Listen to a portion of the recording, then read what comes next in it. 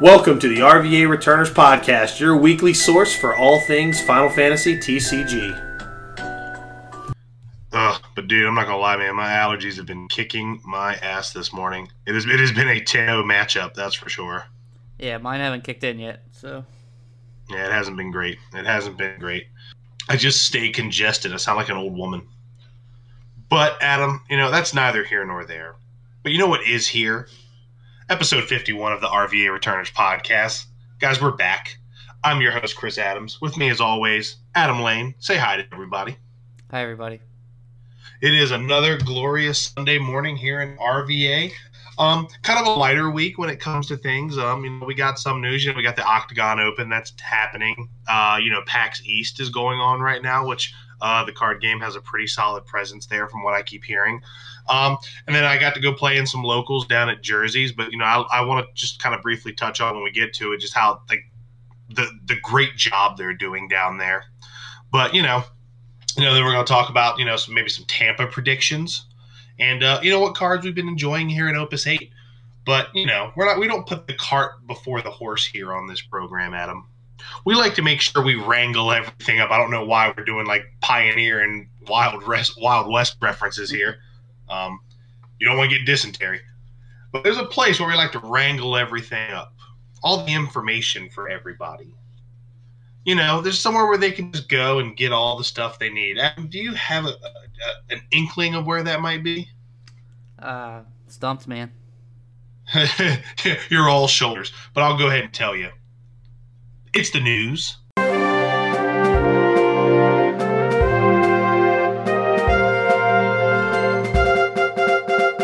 All right, so first headline is I believe this is the first North American singles Octagon Open. Is that correct?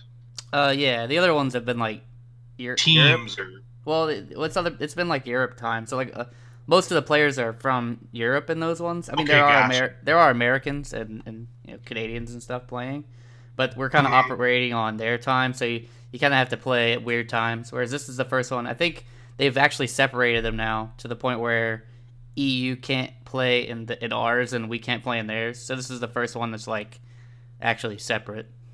Okay, cool.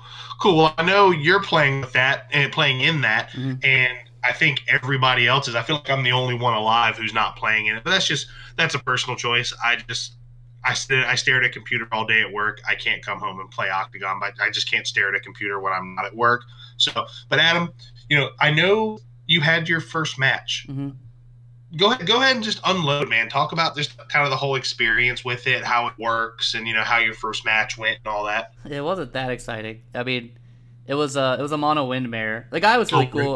It was Alex Scott. I believe he does the Mystidia Post stuff, and so we were able to get on. To those guys. Yeah, we were able to get on voice chat and play through Discord and Octagon, and so it was a pretty cool match. It was back and forth for a while. He was playing the Senna package. I was not. And he was able to get an early start on me, but I just kind of kept building backups and then dropped Y'shtola to Aerith. And then I was the first person to be able to cast Diabolos, and that was kind of it after that. That's how it happens. But I mean, it was a good match. I think I won 7-4. But it was pretty close. He got his Yuri down first, and then I saw mine the next turn, and then I saw the Diabolos the turn after that, so yeah, it was kind of sounds real riveting. Yeah, I mean, it's mono wind, right? The deck's still really good. He was on some similar stuff to me. He had Nordstalin and all that stuff in there too, but he had Connie Senna and Leziford. Those were the two main differences in his deck that I didn't have. And I'm not sure if he was bad cards. They're not bad cards. Yeah, and I'm not sure if he was running the new Alexander, but I definitely was. Oh yeah. And I mean, the cool thing is, even though we both played mono win round 1, that doesn't mean we have to play round 2. So it's kind of you can't really keep track. There's no way they're going to be able to keep track of everybody's decks, so they kind of just allow people to switch decks in between rounds until you get to top 8, and then you're locked in. Right. So overall, just kind of tell me how the experience has been as far as scheduling your match. What kind of process did you have to go through to get everything organized for your first round? I mean, with Alex, it was easy. I just tagged him in a post, and he messaged me, and we were gonna play on today actually, but then he had 30 minutes free. I believe it was Friday, and he just asked me if I was free, and I hopped on, and we 30 minutes done. So, there it is. I mean, easy peasy. If you're both like kind of familiar with Octagon and you know like a little shortcuts and you can get on voice chat, it's fine. I mean, it's fine either way. Like, but it's still Octagon. I mean, it sucks if like people DC or anything like that, but it's kind of what you get when you start playing online. I'm used to stuff like that. I play Hearthstone for a while, so it doesn't bother me.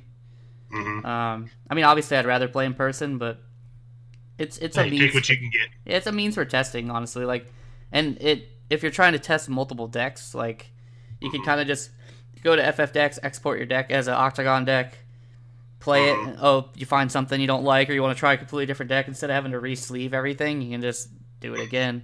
So, like, if you're trying to test multiple decks, I actually think Octagon's really good. But it might be better than sleeving your real stuff up. I know, like, that sounds weird. But, like, I mean, obviously, if you're just testing one thing and you have, like, a package of cards that you're trying to test, then in person is just as fine, because you can just, unsleeve and re-sleeve 10 cards or whatever, or have them all sleeved and just swap them in and out. But if you're trying to test, like, multiple different decks, unless you just have, like, extra cards of, like, unless you got, like, 12 Diabolos, right? Because if you're testing, like, 3 or 4 Windex, you're constantly moving them in and out, and it can get a little annoying. Unless you're proxying those or something. I mean, there are ways to make it easier for sure, but I feel like Octagon to an extent makes it pretty easy. It is, and it's easy, and you can definitely like test outside of your normal play group, which is always really, really helpful to get more looks. And like I said, if I didn't stare at a computer all day at work, because I know when I wasn't, working in an office, we played Octagon actually quite a bit, but I can't do it. I'm an old man with old man eyes, and if I stare at a computer screen too long, I feel like they're just not working anymore. But I'm glad you got your first match in. How many rounds is it total? I want to say it's 8. Okay, 8 rounds with a top 8 cut. It's either 8 or 16. I can't 100. Okay, so this is a pretty lengthy event. I mean, it's like 90 people. It might be 7 rounds. Okay. But it's like 90 people entered, all across the states, and I believe Alex is from Canada, so Canada too. Nice. So I mean, it's a lot of fun. You get to play people you don't normally get to play, and some people that you do. Well, that's good. It's good, and it was free entry from what you were saying, and the prize payout's pretty legit. Yeah, completely free. The only thing, like, rounds last 3 days, so you have 3 days to play your round out. The only thing I'm worried about is when we're in Tampa, I'm not sure how I'm going to play that round. But I'll have to figure it out. Well, I'd be willing to bet a few people are going to have that same problem. Yeah. So, but that's all right, though. Like, you're having a lot of fun. I know I actually got a chance to go play at another event. I got to go down to Jersey's again and play in their Friday locals. That's one of the perks about having Friday off. I want to say this. I think that store, Jersey's, does a great job. I think Connor does a fantastic job of kind of wrangling that whole thing together. And obviously they got great crew down there that kind of helps keep it together. Adam Duncan, Steven, Tanis, Danny, Josh, Trevor, like that whole group. If I didn't mention your name just now, that doesn't mean that I don't think you're a big part of that. But, they ever since Pocket closed, they've been really kind of searching for their identity. And I think Jersey's, and I know Spencer does a lot for Tower down in Virginia Beach. They've been doing really good work, but I got to go to their locals on Friday. I ended up winning. Ended up playing Fire Ice. That deck is just silly. It was a local, so everybody was. You had some people playing meta stuff, then you had some people like testing stuff for Tampa, which is coming up in a couple weeks. So, yeah, I think if you're going to Tampa and you can't beat Fire Ice, you should probably pick a different deck. Just throwing that out there. But it was a good time. I just wanted to give a quick shout out to those guys because they're doing really, really good work. And I think they've got a home base now, so we should probably see, or I'm pretty certain we're going to see the Villain Cups come back now that we've got a home base down there. So big shout outs to that. And the last piece of news is actually, well, not the last piece of news, but the bigger piece of news. PAX East is going on. And I know last year, PAX East was going on when we were down up in Boston for the Boston Crystal Cup, and there's been a lot of buzz with the TCG up there this time around. Yeah, I want to say they had a booth about this size last year too. There's just less people posting about it, I guess. Mm-hmm. But yeah, it seems like it's got a lot of foot traffic. I've been getting a lot of messages on Twitter from a couple of different people saying they're having a good time playing Gunslingers, and that's been kind of packed for people playing, which is a good thing. Yeah, I know.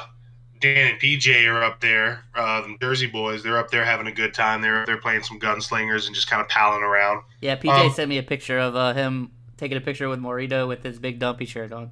Yeah, I saw that. Yeah. I saw that. I like to wonder what's going on through his head when he sees that shirt. Just like apparently he commented on it. He said it's a cool shirt. I don't know. That's what I was told. Yes.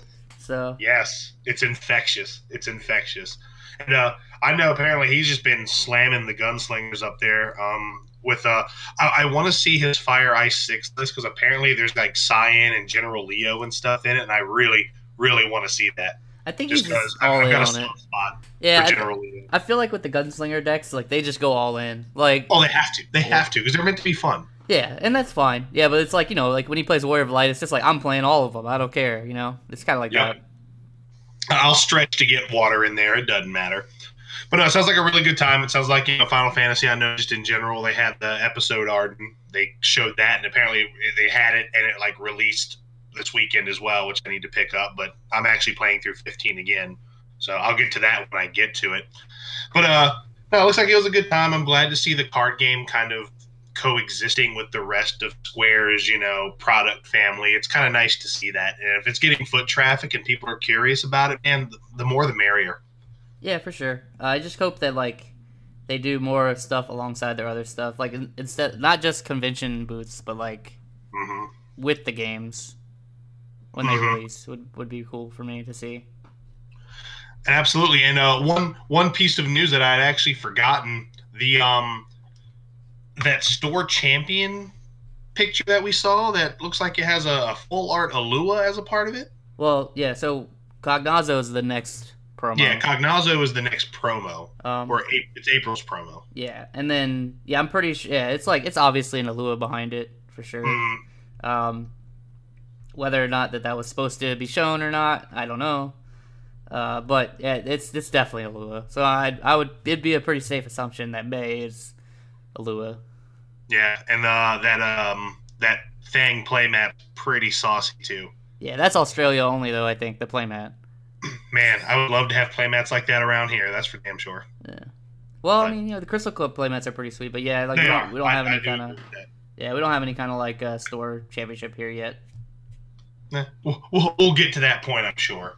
But otherwise, last piece of news, I kind of briefly talked about it. Tampa's in 2 weeks.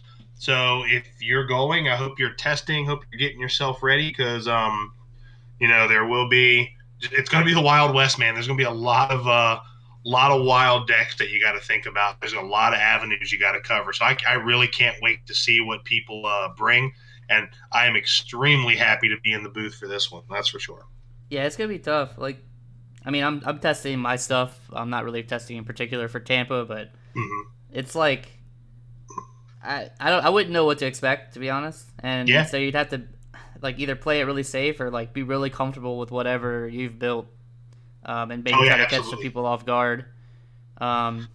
It's, I mean, and the fact that I'm pretty sure it's still top 32, even though there's no draft, so a lot of things are going to be able to squeak in there. So I'm gonna feel really bad if someone gets the 1 seed and loses to the 32. Oof. That wouldn't feel great. But I mean, good luck to the people that are trying to figure that meta out because it doesn't exist yet.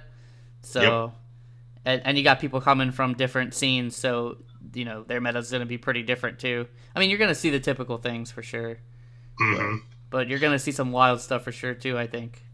Oh, absolutely. And to kind of coincide with that, I just want to kind of touch on it real quick. I know each of us is going to be releasing a video in the next week or so talking about just kind of doing a deck tech on the deck that we would play if we were actually playing in the event. So be on the lookout for those. That's going to be a lot of fun to record. I can't wait to jump on that. But otherwise, again, a light week on the news. And I know, Tampa's really the next big thing coming up. So we'll see what pops off during this week. And, next week's episode might be – actually, this is a piece of news, I guess. Next week's episode might be a little late because I will actually be in New Orleans with my good buddy Steven Arboleta. So we might have a slight delay on next week's episode, but we'll burn that bridge when we get to it. But otherwise, Adam, any other news, any other headlines, anything hot off the presses, anything you see? Not that I can think of. Excellent. All right, so let's go ahead and dive right into our main topics this week. Obviously, Opus 8 is out. Decks have been built. Some events have been had, and we've just released our last set review, the light and dark cards, and kind of a set overview in general. I want to thank everybody for watching those and just taking the time to like, comment. We got a lot of comments on each video. I want to say the ice one might be the only one that didn't get any comments on it. That might be right. I have to look. But overall, we appreciate everybody checking that out. And I'm sure you agree with some. I'm sure you don't agree. But I will say this. Some of the cards I've rated, my opinion has already kind of changed after actually seeing them in action. Not by much. Yeah, me too. But I think overall the way we felt about cards initially is pretty spot on. Now, as far as cards we've been really enjoying since the set's been out, Adam, what Opus 8 cards have you just really, really just kind of gravitated towards and just really been connected with? I mean, the Warrior of Light is probably my number one. I've built probably 30 decks around that card now. Mm-hmm. And they all feel different, don't they? I'm still not sure what the best one is. I really honestly couldn't tell you. I have everything from ones that could potentially kill you in one turn if you let it go off, to the ice one, which I feel like is pretty consistent and a little bit more stable as far as maybe in a tournament. You could bring that to a tournament and probably succeed. Same with the wind water.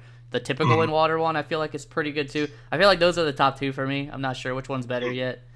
And then then I have one that can infinitely draw your deck, which is pretty sweet. But I wouldn't play that in a tournament. I'm just not sure what you I could draw my deck, but I need to figure out maybe if what do you do with it? Yeah. Yeah, I mean he's up there. If I had to pick a second card too, just because I'm gonna pick two anyways. Yeah. I have a lot of fun with Death Machine too. I know I rated that card like a 2. I've come higher on the card now. I do think it's actually legit. And it's a lot of fun to play. The thing is, I do feel like if it ever gets to the point where it's just out of control, it's gonna be really easy to counter it. But it is a lot of fun, and I think it is a real card. So. Well, and I do also think kind of one of the I guess the kind of segue or kind of harken back to what I just said. A card or a set of cards that my opinion's changed on is Rufus, Reno, and Rude, particularly because of Death Machine. I think they work very well in a Death Machine shell, just because you can almost 2 for 1 or just you can just do a lot of stuff with that package in that deck. So my opinion on Rufus and them have actually come up a lot as well. Yeah. So, but as far as cards I'm enjoying, it's no secret. I'm not gonna pick particular cards, but I'm gonna pick packages. The 15 cards, I have just been having an absolute blast with those.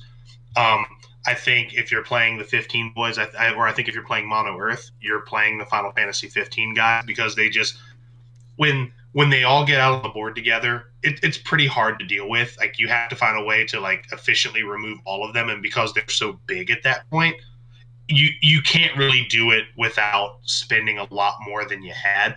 But then if they're protected by Lyle or Cockatrice, it could just be a blowout. Yeah. So I think those cards are a lot of fun. I think Prompto is an excellent card. Every time I start getting down on Prompto and start thinking if this card's worth 6 CP, I have a turn where it's oh yeah, I'd gladly pay 8 CP for this card. So yeah, I'm having a lot of fun with those. And Undead Princess, I'm going to give an honorable mention to in that package. That card's really, really good, and I was very unsure of it. Man, if you're playing a Mono Earth deck, that card can just straight up win you games out of nowhere. Just out of nowhere. Yeah, I think I do think as far as the Mono Earth stuff goes, they are a little susceptible to board wipes because they do need to be together. But you can you can just play Noctis and Gladio, and some decks will have trouble dealing with it. It just depends on the deck. Yep. And so I feel like Ignis is just kind of you almost treat him like a summon almost. Yeah, you can do it. I think once you get the 3 of them out, you're pretty set, but you just have to be careful once you get the 3 out that if they have a board wipe, it's probably coming. Oh, absolutely. Absolutely it is. And then obviously the other, set of cards that's near and dear to my heart is, the Final Fantasy 6 cards. Turns out Locke is the best Opus 8 legendary. That deck's actually just really, really good. Just being able to get the value off of Locke, just being able to play 2 backups, then play Locke and force the discard. Then if you have the haste enabler, there's a good chance they're pitching 2 cards and taking the point of damage. So the deck is a lot different than it used to be. I think cards like Laswell are just absolutely insane. So those are the 2 decks I've been having a lot of fun with, and I get to play decks with characters that I like, and they're actually very competent and competitive. So I feel like I'm having more fun with the game than I've had in the last couple sets, and that's a good thing. That's very much a good thing. How about you, Adam? What are your thoughts on Fire Ice? I think it's solid. I wouldn't give it like tier 1 status, but again, like it's early. Like it's hard for me to really say that for sure. I do feel like it has some struggles. Like Laswell is really, really good as long as you can damage their forwards, right? Yep. But like if an Aerith or like a Minwu comes down, he's gonna have trouble, and that archetype has really no answer for that unless you want to play Hades to get rid of Minwu.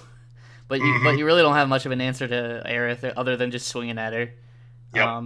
It's kind of like Y'shtola in that respect too, and they're the same deck, so I think that's a little rough. And I think that's a deck that you will definitely see. And for that to be your rough match, here's the thing though. I think going into Tampa, it's like if you bring a deck you're comfortable with, you also have to be comfortable with the fact that you're not gonna just win everything on paper, because everything's gonna be so all over the place. It's gonna be impossible to tech your deck to win every matchup. Even like the decks that you expect to come, there's gonna be ones that are just gonna beat your deck on paper. Oh yeah. And I think that's just something you're gonna have to like accept. So like, while I think Fire Ice does have trouble with like Mono Wind or decks with those cards that I mentioned, there's a chance you could go to Tampa and not play those cards. Like, I mean, that's just as likely. Absolutely. So I think that's a great segue to what we really want to kind of dive into. And let's talk about predictions for Tampa. So I think, you kind of hit the nail on the head. I do think Fire Ice will definitely be there, because right now, if you look at a lot of the like events that are happening, Fire Ice is all over the place right now. It's winning out in California. It's winning in Washington and Oregon. It's very, very much doing well on the West Coast. It's doing well here on the East Coast. You even see it being played down in Florida as well. So I feel like if you're going into Tampa and you have a deck built, you need to be able to fare well in that matchup. And I feel like you need to be comfortable in it without sacrificing other matchups. Right.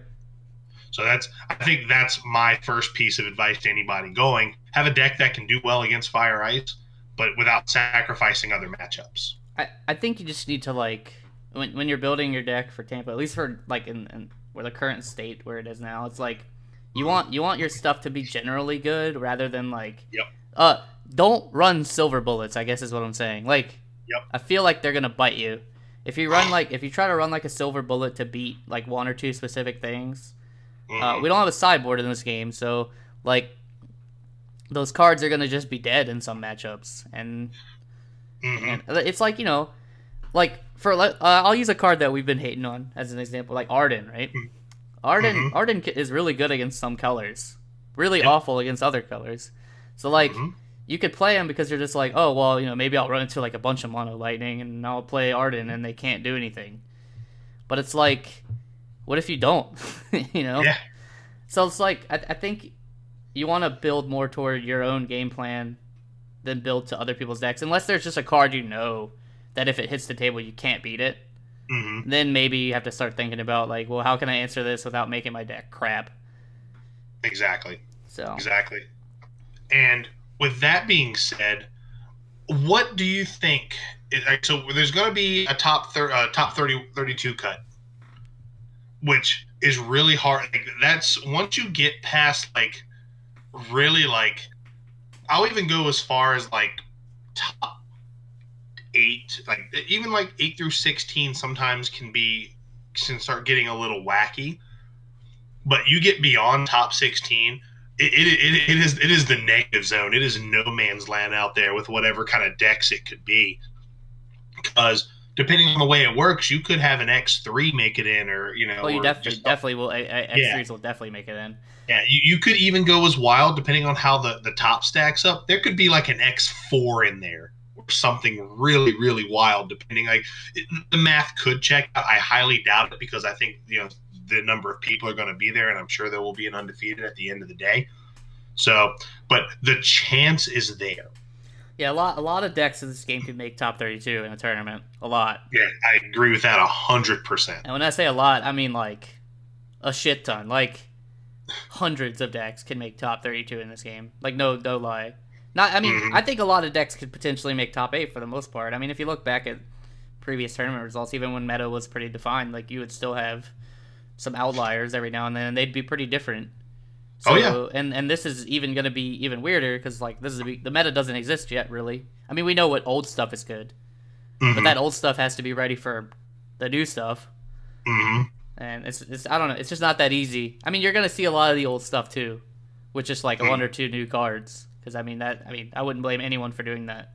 No, not at all. Not at all. If someone took Windwater YRP and just threw like Athena in there, I wouldn't be mad. Yeah, I don't even know if you have to change a card in that deck. You could probably still do well. Yeah, honestly. You could literally like cut. You could, if you're not running Cecil, you could easily go like 2 Barts, 1 Athena, and still probably feel great at a tournament. Yeah. But with that being said, as you start diving a little bit deeper into what top 8 could be, what decks do you think are what am I trying to say here? What decks do you expect to see, and would you be surprised to see them, if that makes sense? I mean, if I was going, I would be 100%. I mean, Mono Wind would be the number 1 deck I'd probably expect. I think it's got like the most easy to just put in improvements. It got better, which makes no sense. You still have access to all the some of the best cards in the game. I mean, you're consistent because you're a mono deck. Like you don't have to worry about like really terrible draws and having to worry about color fixing, and you just does everything. Obviously, though, the thing you do have to be worried about if you bring Mono Wind is like, I'm pretty sure 90% of the people that are going to this also expect the same thing. So you have to expect that people are going to be looking at that deck too. And again, like there's not a whole lot of tricky stuff you're going to be doing in Mono Wind. Like I say tricky, I mean like stuff that people won't expect. Like Mono Wind is a the lines are very simple. If that makes sense. I would say there definitely can get like some trickier stuff when you start when you both players start throwing down Diaboluses and you got your Stolas on the board. But like what I just mean like the cards you're gonna see, like I mean I just don't think there's much experimental room in Mono Wind anymore. I mean like you could put some cards in if you just want to have fun with it, like, but I wouldn't recommend it for like a Crystal Cup. Like, no, you know what I'm saying? Like if you want to put, I don't know, I'll call you. I guess I'll call you up for like a second. If you want to put Balthier in the deck, you know, huge mistake. He does nothing for the deck. Yeah, I mean, does absolutely nothing. Exactly. Like it's also just because they're just better cards. I mean, as much as it sucks to say, you know, it's just how it is. And I feel like the list is very, very tight now. At least the one I've been testing. I don't know what.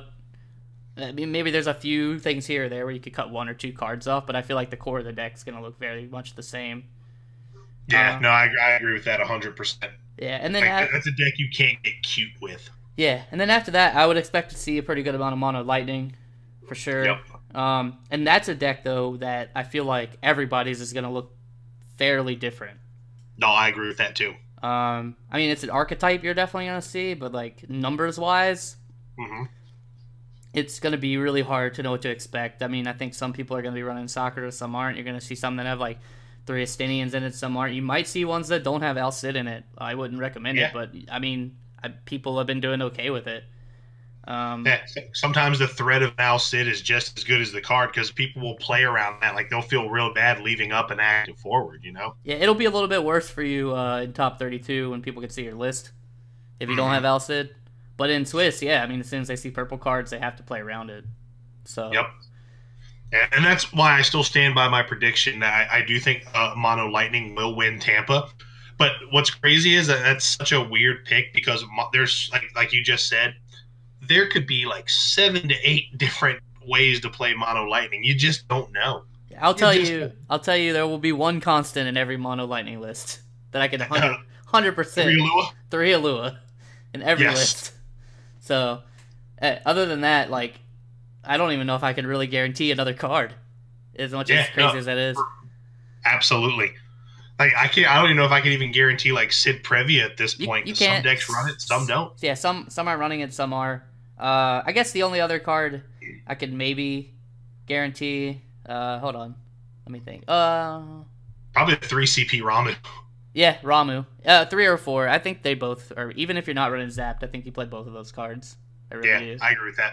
Yeah, like, those cards are just too good. And I think, while we're talking about Ramu, that's a good segue into monsters. Monsters are going to kind of once again be the wild card at this thing. Will we expect monster decks? Will we expect somebody playing like some kind of Melt Gemini deck? Will there be some kind of crazy, lava spider aggro nonsense? Like there's like monsters are kind of a wild card right now. And I also say this: I really hope your deck has answers for monsters. Yeah. So here's the thing about. I said at the beginning, right? Where, like, you have to be worried about, like, silver bullet cards. Yeah, because what if you miss all the monsters? Yeah, exactly. Like, you could be like, oh, I'm going to run both Alexanders. I'm going to play, like, all this monster removal, and monsters aren't going to beat me. Great. All your matches are mono wind and mono lightning. Like, have fun. Exactly. So it's like, you can play these cards. I think the thing is going to be... There are some cards that just happen to also be good against monsters, and those are going to be the cards that shine more, I think, like Ramu. But the problem with Ramu is, like, now, if people are playing these 3 CP and plus monsters, Ramu ain't hitting that. So, I think that's why, to kind of spoil the video I'm going to record, I would 100% bring Mono Earth to this event with the 15 guys, because I feel like you have a card in the deck that's just innately good against monsters, just in general. Doesn't matter the cost. Yeah, it's tough though, because it's an S. I mean, if you hit it though, it's really good. But I mean, it's even though it's kind of cheap on the card, it's like still kind of expensive at the same time. It's 3 CP break a monster. Yeah, is what you're paying. Yeah. So, but you are losing a forward that you probably would want to play at some point. I think. And that's the only downside. But thankfully, like, in that color, you have a ton of recursion, so it doesn't feel as bad.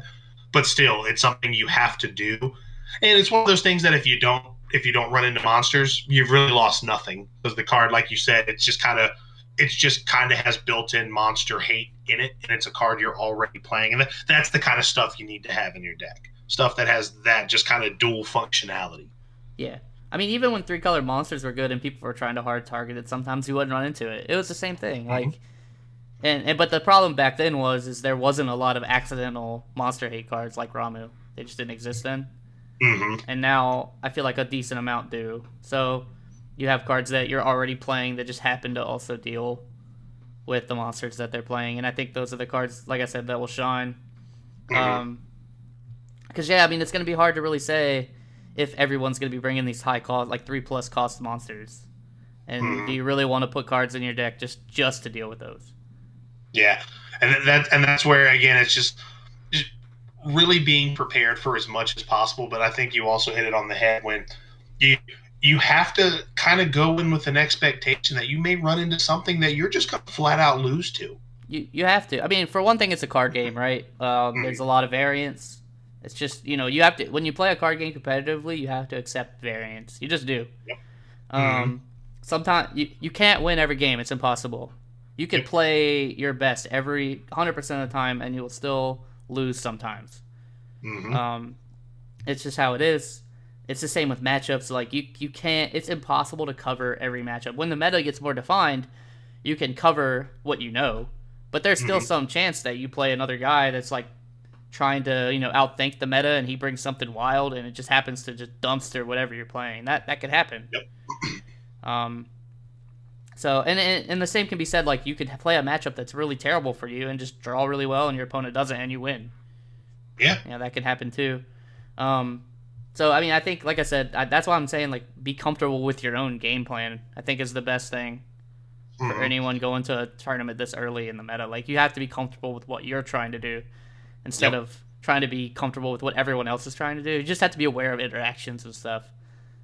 I think that's I agree with that. Now, do you think there's going to be any breakout cards From like, if you had to pick like a couple, like just kind of spitball a couple that you think are going to be like this thing's really going to like shine at this tournament. This thing is going to what could potentially cause like price spikes and things like that. If you had to pick a couple cards you think that are going to just break out and perform at this event, what do you think they're going to be? I mean, it has to be. You're saying like new cards, like the open cards? New breakout performers or. And I guess I'm kind of turning this into low-hanging fruit. Any older cards that are going to perform very well because of the new cards. I'll just go ahead and put it on the table. Locke is definitely one of them because of cards like Edgar. Yeah, Locke definitely saw an improvement. I think Mion is really a lot better in this set. Which one? Mion. Mm-hmm. Yeah, I agree with that. I think if you're playing mono wind, or even just wind decks in general, I think you should look at Mion. She ramps you really hard now because of the new 4CP backup, which I still think is a really insane card. I know one card I think I said was like a little overrated on the review that I think we'll see a lot of play and do good things is the new Alexander. Mm-hmm. I still think people are going to tad over crazy with it, but I've been running it as like a 3 of, and it's been really good. So absolutely. Again, that depends. Like the meta could change, and then it could be worse. But sometimes like breaking a Miner or a Devout is really, really good. Sometimes just breaking a Yuri is all you need to do. Mm-hmm. The fact that it has flexibility, it also hits the like 4 and more monsters, which isn't too much other than like Death Machine. But you're not playing that to kill monsters. It's like one of those cards where it's like I'm playing it to kill 4C plus forwards mainly. If I hit backups, that's really good for me. And if I hit monsters, cool. Yep. So, but it's not gonna hit a ton of monsters unless you're playing like 4+. So, no, I can agree with that. I think if I had to pick a couple breakout cards, I legit think Rufus is probably going to be a breakout card at this event. I think that card, especially like when you read it on paper, I know we mentioned this too in our review that we kind of get blindsided by it not being like a full on like Turks package. But that with Reno and Rude, or specifically Reno, it can be pretty good. It can be pretty powerful and kind of swingy. So I know that's a card that you've kind of messed with a little bit. Just overall, it's a much better card than I initially thought because you can just do so much with it, and it comes into play with the intent of dying. Yeah, I mean it's. I think I mentioned it a little bit on the review video that we had. Is like the only thing that saves them is Rufus and Reno, and you just like the fact that you're just swinging up and then using Reno to basically deal 8k to an active with Rufus out. The thing that stops that, and a card that I know I'd be looking at this card if I was playing in Tampa, and that's the Heroic Yuna. Yep. A lot of stuff. That was actually on my list as well. Yeah, a lot of stuff that like we're talking about. The Turks being main ones for sure. Removed from the game, like he's just a 5k. Yep. He doesn't do anything else. Reno is only going to deal 3. Because he has to hit the break zone as well. It stops things like Veritas of the Dark, where like I feel like people are playing that now. That's a card I definitely underrated too. The more I've like messed with it, the more I've played against it. If it's played at the right time, it can be very annoying. But when you play H Yuna and you can turn that thing into just a one-sided Fanfrit for 6, that feels pretty good. Yep. Because I think the thing that makes the card really strong is if you play it and they have one forward on the board they have to kill that forward. And then on the way out, they probably are going to like let a backup go, or they're forced to play another forward that they want to lose. I think that's really good. Yeah, having H Yuna back in the fold really is going to allow for a lot of. It's a good counter to a lot of things, if that makes sense, right? Because all the recursion, like that good safe recursion that Earth has, even Fire Ice has a lot of recursion these days with the Setzer backup.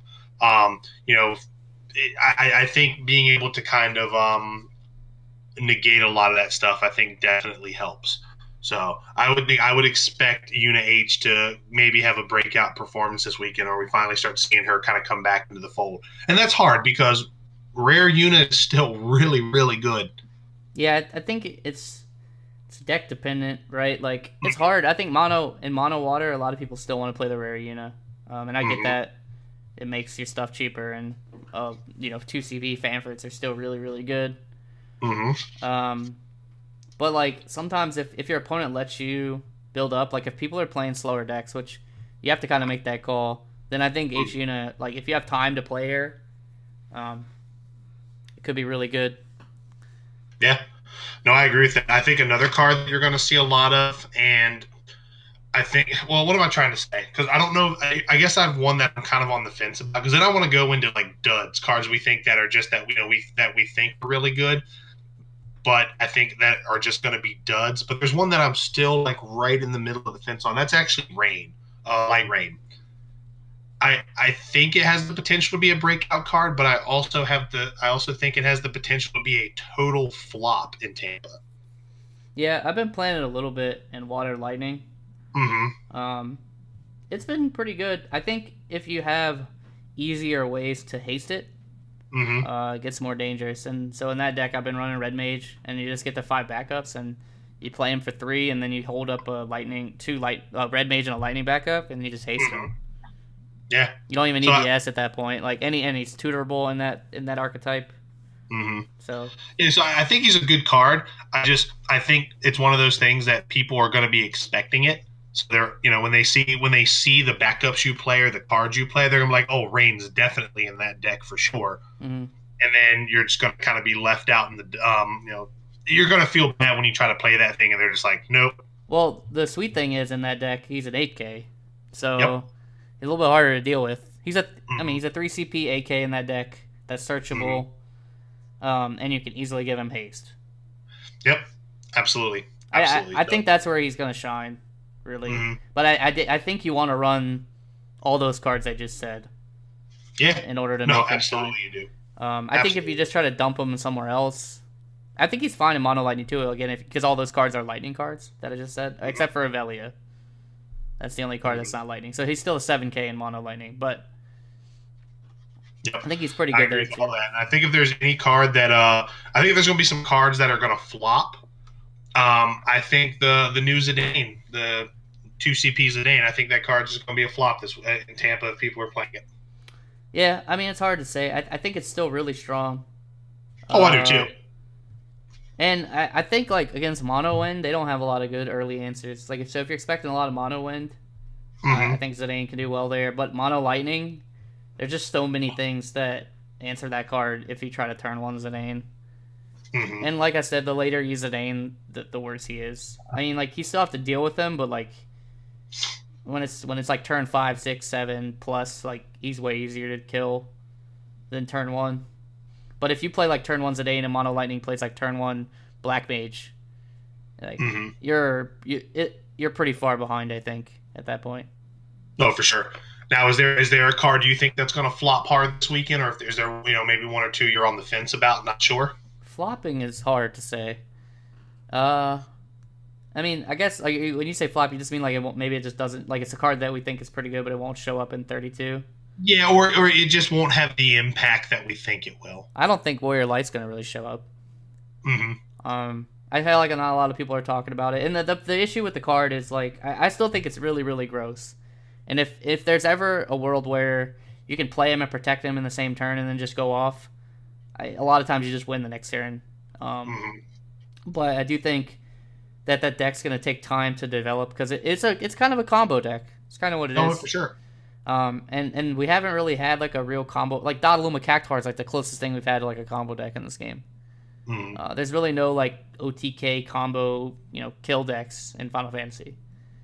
I guess if you want to count like the infinite draw loop, like the stuff Matiski tried to do, but that stuff in tournament, like the problem is same with Warrior of Light is if you kill Warrior of Light or if you manage to kill these other things, it kind of stops the loop, and then that just kills the whole combo.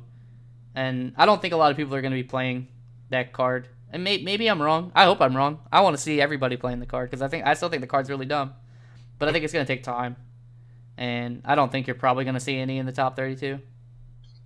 But I'd be pleased to be wrong. Oh, absolutely. How about something you're maybe on the fence about that you could see it go either way?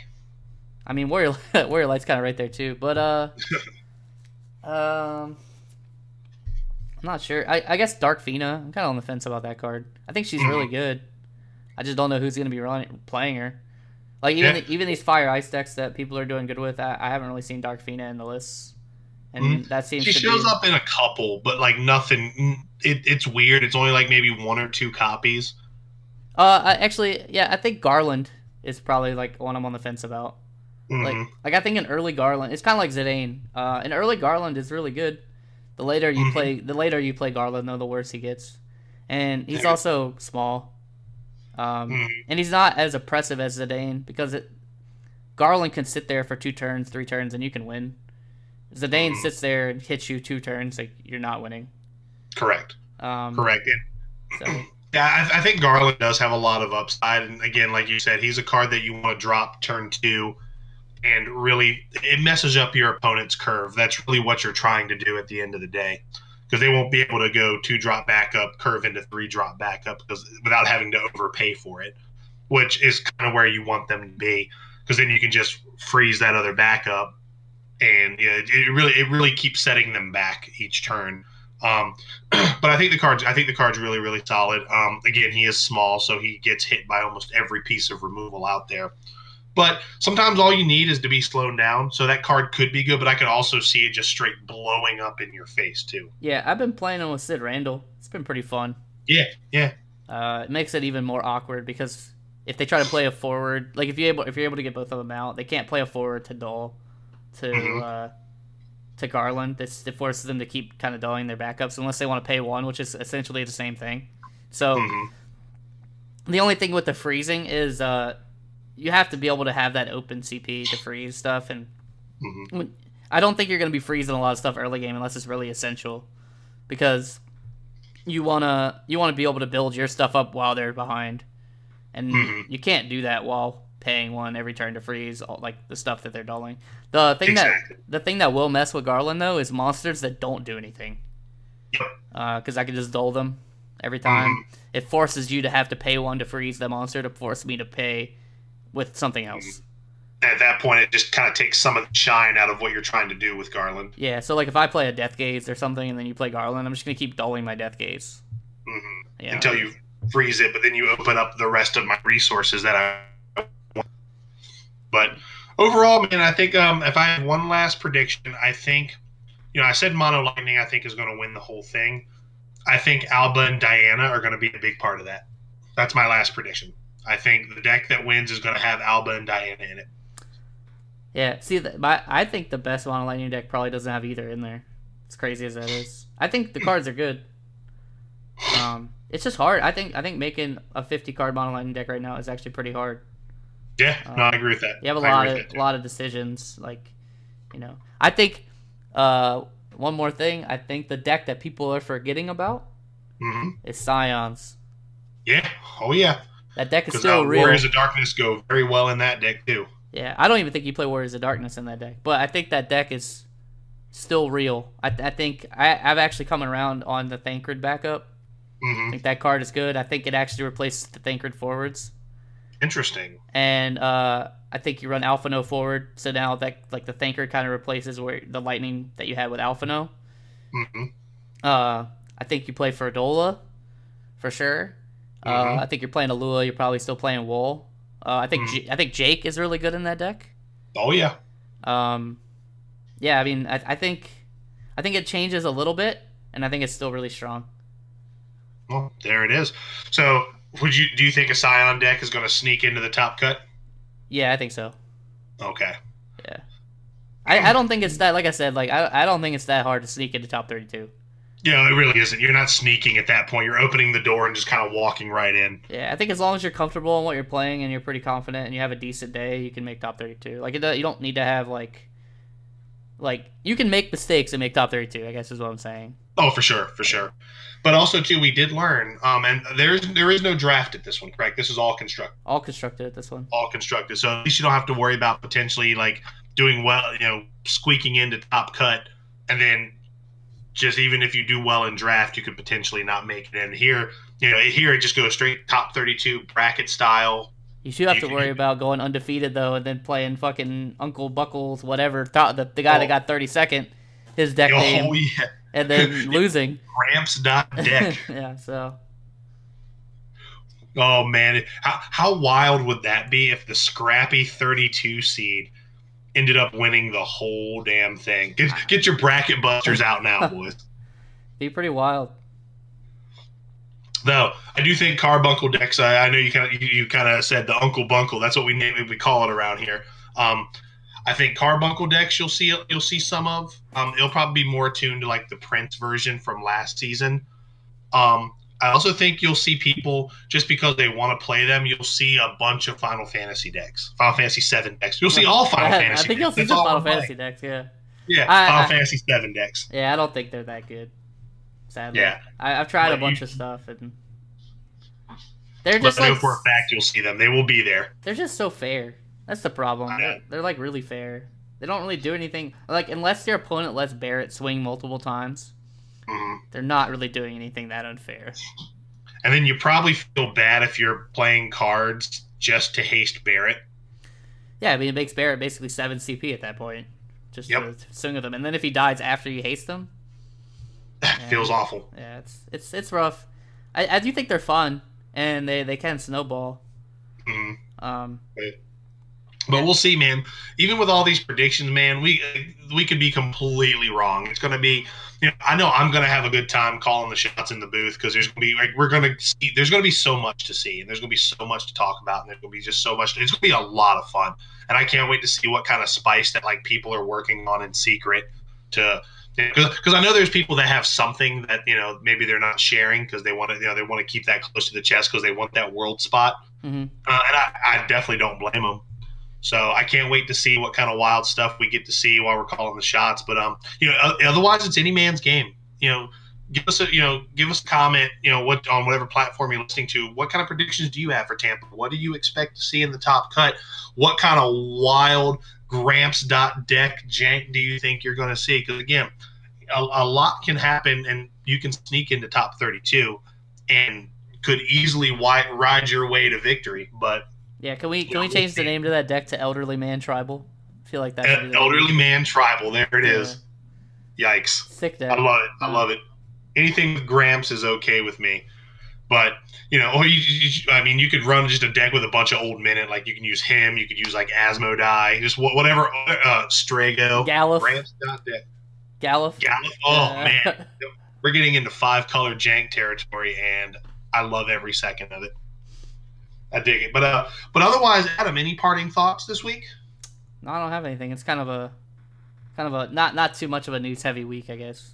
Yeah, super light week, but we're always here. We're always here to give you guys the goods. And like I said, be on the lookout this week for the videos of just the deck techs of the decks we would play at Tampa if we were actually on the competing side as opposed to the commentating side. So, be on the lookout for those in the next couple weeks. And I have nothing else to say, and I guess I can sign off. I can feel good signing off with that. Yeah, I think I'm okay with it. Yep. So a tip of the hat. Guys, thanks for listening as always. We'll see you next time. See you later. Hey, everybody. Thanks for listening once again to the RVA Returners podcast. If you like this content and you want to hear more, check us out on YouTube at RVA Returners, and make sure you follow us on SoundCloud and check us out on Google Play and iTunes.